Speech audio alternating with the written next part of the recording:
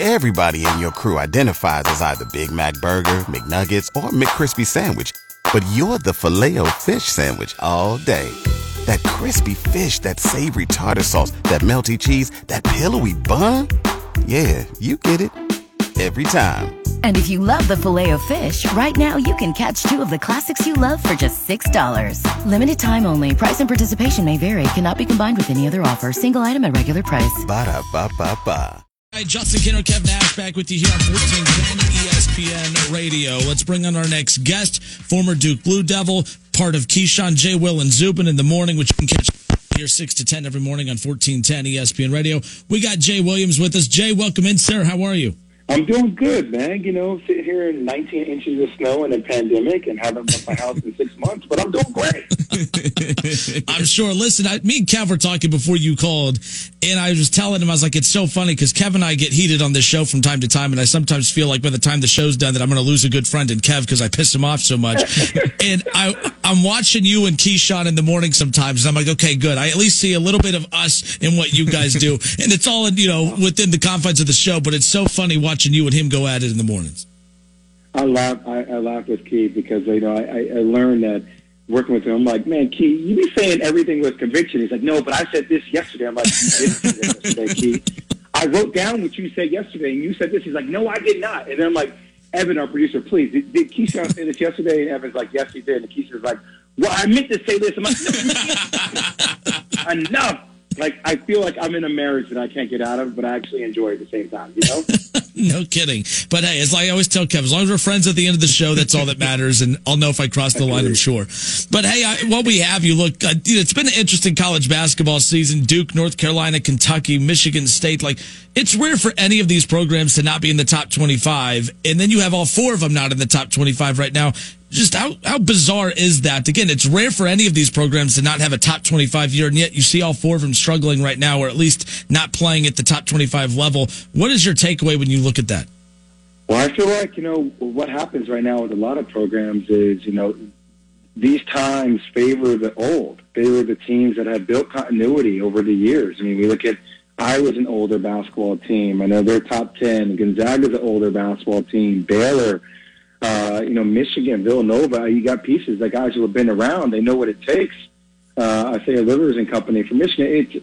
It's a lot of that, and I think for a lot of these other teams, you have scenarios where, look, if you're bringing young kids into a program, the ability for them to adapt and how quickly they can do that is very challenging when you're going through a pandemic. It's very challenging when you're going through protocols changing. It seems like underwear you wear throughout the course of the week. It's also challenging when you got, to be frank with you, kids who saw everything happening from a social injustice perspective, and then feel like they have a platform, and now you're asking a lot of college kids to step up and be involved in this too. So, I mean, managing all of that and trying to focus on building chemistry and play, this is a hell of a year, man. This whole year feels like an aberration. Not to take anything away from the Gonzaga, the Baylors, the Michigans, Villanova or Houston. They're doing a hell of a job, or Texas. But it just favors the old. Some fan bases are using this year as like a throwaway year. We hear that line around town a little bit. But teams like Drake, St. Louis, Toledo, and Wright State, they're mid-majors taking advantage of this year. I feel like you have to do what you have to do. And I'm not sitting here saying that any of these coaches are giving me excuses. Right? If you're going to be at the top of the food chain, you're going to have a couple of years where you're down here and there. It's inevitable. You can't sustain that every single year.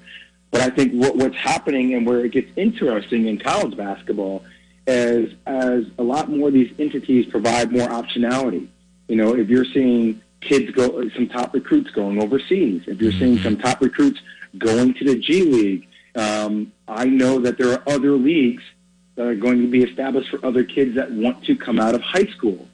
So, if you're one of these teams that recruits the top tier, but there's more optionality, all of a sudden, all these kids aren't coming to college basketball anymore. Right.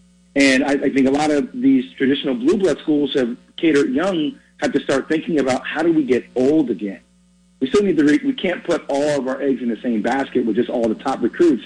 We need to find, where's the recruits that are 35, 40? that we know we can have a strong senior class and maybe take a chance on 2 or 3 big-time freshmen. So we can gel that together so we can have the continuity based with the inexperience, which equals, the full kind of, give and take about what you need as far as team dynamics to win it all. Look, I say this all the time, that when you're great coaches like Calipari and Krzyzewski and Roy Williams, that obviously those coaches, they know how to win. They've been winning their entire careers. They know how to win, but sometimes I feel like they don't know how to lose. When you look at some of these awkward interactions that they have with the media in these post games on a year like this year where, those 3 programs aren't, performing up to the level that we're accustomed to seeing them perform.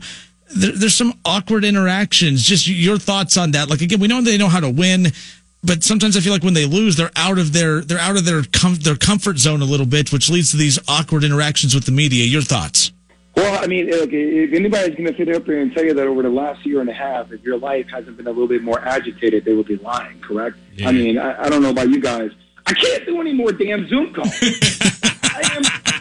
I'm on 30 Zoom calls a day. I'm zoomed out. I'm putting people on mute. I'm blocking out my screen. I'm going to the bathroom. They're coming back. They're still talking. I forgot about half the things they said that, the 10 minutes before. And then I'm jumping on to the next Zoom call. I'm like, my wife's like, how was your day? What did you do? I'm like, I feel like I had 10 calls. I don't know who any of them were with. Damn it, what is going on? So if I feel that way, and I'm 39 years old, and I still feel very youthful and young towards it, I can't imagine guys who are handling so many of these things by Zoom, conference calls, getting blitzed with questions, coaching, worry about all these different things. I think it's a little bit easier to get agitated when you're taking 40 questions via Zoom in a little room where you're just by yourself than actually being able to engage with people face to face, right? And let them see the fact that you look a little bit maybe agitated today or you had a rough day. It brings in tonality, so many different things to help people get agitated going through these times. And I think that has to factor into it to some degree.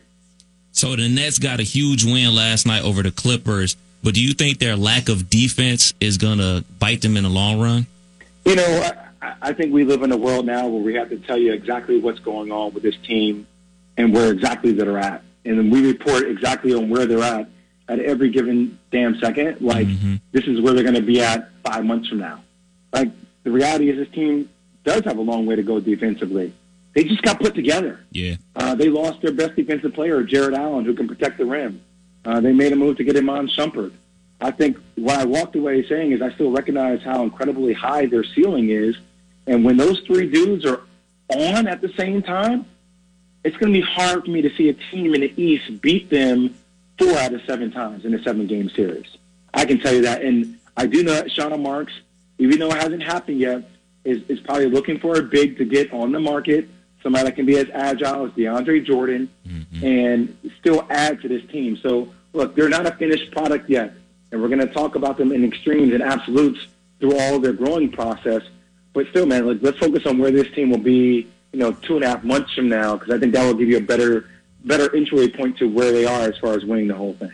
Yeah, I'm with you 100%. But something I did want to get your take on is the NBA All-Star Game. They're talking about having the NBA All-Star Game in March in Hotlanta, nonetheless. I don't know your thoughts on. Oh, okay, we're on the same page then. I say don't do it. Well, Kev, you say Hotlanta. I say hot lemon pepper chicken wings. I don't. Oh, you were right about that. What up, Lou? I don't want my top tier athletes. Have you seen? Yes. Videos of what's popping off in the lip? It's wide open. Here, and my daughter's immunosuppressant. I tell my wife, I'm like, baby, I don't know. Maybe we should just go kick it in Atlanta or Miami for a day. I don't know. Like, I don't know what's going on. So, like, if I feel that way, and look, the reality is everybody isn't married with kids. Not everybody has the same level of, like, people are going to do what they think is responsible for them. And I got to be honest with you, these guys are making so much money. And we want to talk about, like, Kyrie Irving, prime example. Like, Kyrie's making, like $35-40 million a year? Mm-hmm. And someone's like, well, you're not following the protocol. And they're like, we're going to fine you. You're like, okay, fine me. Fine me $100,000. That's a lot of money to me, to Jay Williams. That's a lot of money. To Kyrie Irving, that's like pulling a nickel out of your pocket. It doesn't make it right. It doesn't make it fair. But if you're putting guys like that in this type of situation, how do you expect everybody to do exactly what you say? And that could only lead to you having to do more contact tracing and more postponement of games, and it hurts your bottom line. And I know it's doing it for the HBCU community, and I love that. But I think there are other ways you can go about doing that than trying to have a one-day event in Atlanta. All right, we got Jay Williams, former Duke Blue Devil, with us. You can hear weekday mornings. It's from 6 to 10 on Keyshawn, Jay, Will, and Zubin. Jay, last thing before we let you go. This weekend, you have Duke and North Carolina, a rivalry that obviously you're very submerged in, and it's a huge deal to you. Obviously, it reminds us here, we have Ohio State, Michigan, and we always say that's the biggest rivalry in all of sports. You have Duke in North Carolina. Trust me. Duke, North Carolina. I'm an Ohio State fan. It hasn't really been a rivalry. Sorry. No, I'm in the minority when it comes to saying that. Look, Michigan has been so competitive in the matchup that I don't get excited for it anymore. I get more excited for Ohio State, Penn State than I do Ohio State, Michigan, and of course I get blitzed and yelled at for it all the time. But compare the two rivalries. I know from a competitive standpoint, it's down right now for Ohio State, Michigan, but you have context with you're close to Ohio State's situation as well. But I'm curious, compare the two rivalries. I have a feeling I know which one you're going to give the edge to, though. Well, I mean, I'm going to give the edge to Duke, North Carolina, just because, look, I grew up watching Ohio State football, and I could say over the last, a lot of years, I'm like, yeah, sure, keep Coach Harbaugh. That's fine for us. We're happy with that. Stay there as long as you want. Give him a 20-year extension. Fine. I don't know what the numbers are, but I think, out of all the minutes that Duke and North Carolina have played, I think they're only separated by a couple of points. It's barely double digits or very under double digits. That's how intense this rivalry is. Now, the thing I get excited about is that, I know both teams are bringing that kind of star power or from a ranking perspective into this weekend. But, man, there's nothing like this game. There's nothing like – I'll tell you what this game means to me. My freshman year, I have no idea what this rivalry is about. We're playing at Chapel Hill, and I can literally block out every fan there is in the world. Didn't hear anybody while we were warming up. We run back into the tunnel as we're getting ready to come out for our last set of warm-ups. And I see this older lady, and she looks sweet, probably about 85, 90 years old, and she's on top of this balcony that we're running underneath the tunnel. And she has looks like her granddaughter. Her granddaughter is dressed in this really cute North Carolina cheerleading uniform, and she's sweet. She looks like she's 6 or 7, and she has little pom-poms. And the grandmother's yelling my name, and I look up at her okay, cool, I'm going to wait till you look so sweet. Oh, no. And this grandmother flipped me the bird. I'm 17 years old. I'm like, you are nutty. You're flipping me the bird. Okay. Courtside Karen, literally. Courtside Karen. Courtside Granny, there you go. Courtside Granny, yeah.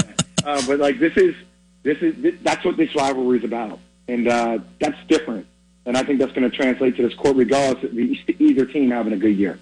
Last question for you, man. Super Bowl, who you got? I think the narrative will be on Monday morning that we will be talking about the Kansas City Chiefs having potentially the greatest offense in the history of the NFL. I think we're going to sit here and say, I can't believe Eric Bieniemy did not get a job with how they dominate. I think look, I know that the O-line is decimated. I know it's a big thing, and I know that Tampa, their defense has been one of the best defenses in the league. And I know that Tom, throughout his entire 20-year career, there's only 3 times he's played for a team that didn't have a top 10 defense. The defense has always factored into him winning a Super Bowl. But I feel like what we're watching with Patrick Mahomes is something so different. And it feels like it's been kind of going underneath the radar because all this pressure seems like it's mounting on Tom Brady, even though the Bucs are the underdogs, which I think only gives the Kansas City Chiefs way more added-on motivation. I think they're going to win this. I think they're going to win this game by a touchdown or two, and I think that's what the narrative is going to be on Monday. All right, good stuff. Jay Williams, catch him weekday mornings right here on 1410 ESPN Radio. Keyshawn, Jay, Will, and Zubin. In fact, I'm going to change. It's Jay, Will, Keyshawn, and Zubin. He walks out the door. Yeah. Thank you so much. Hey, take care, man. We appreciate the time. All right, boys. Have a good day. Later.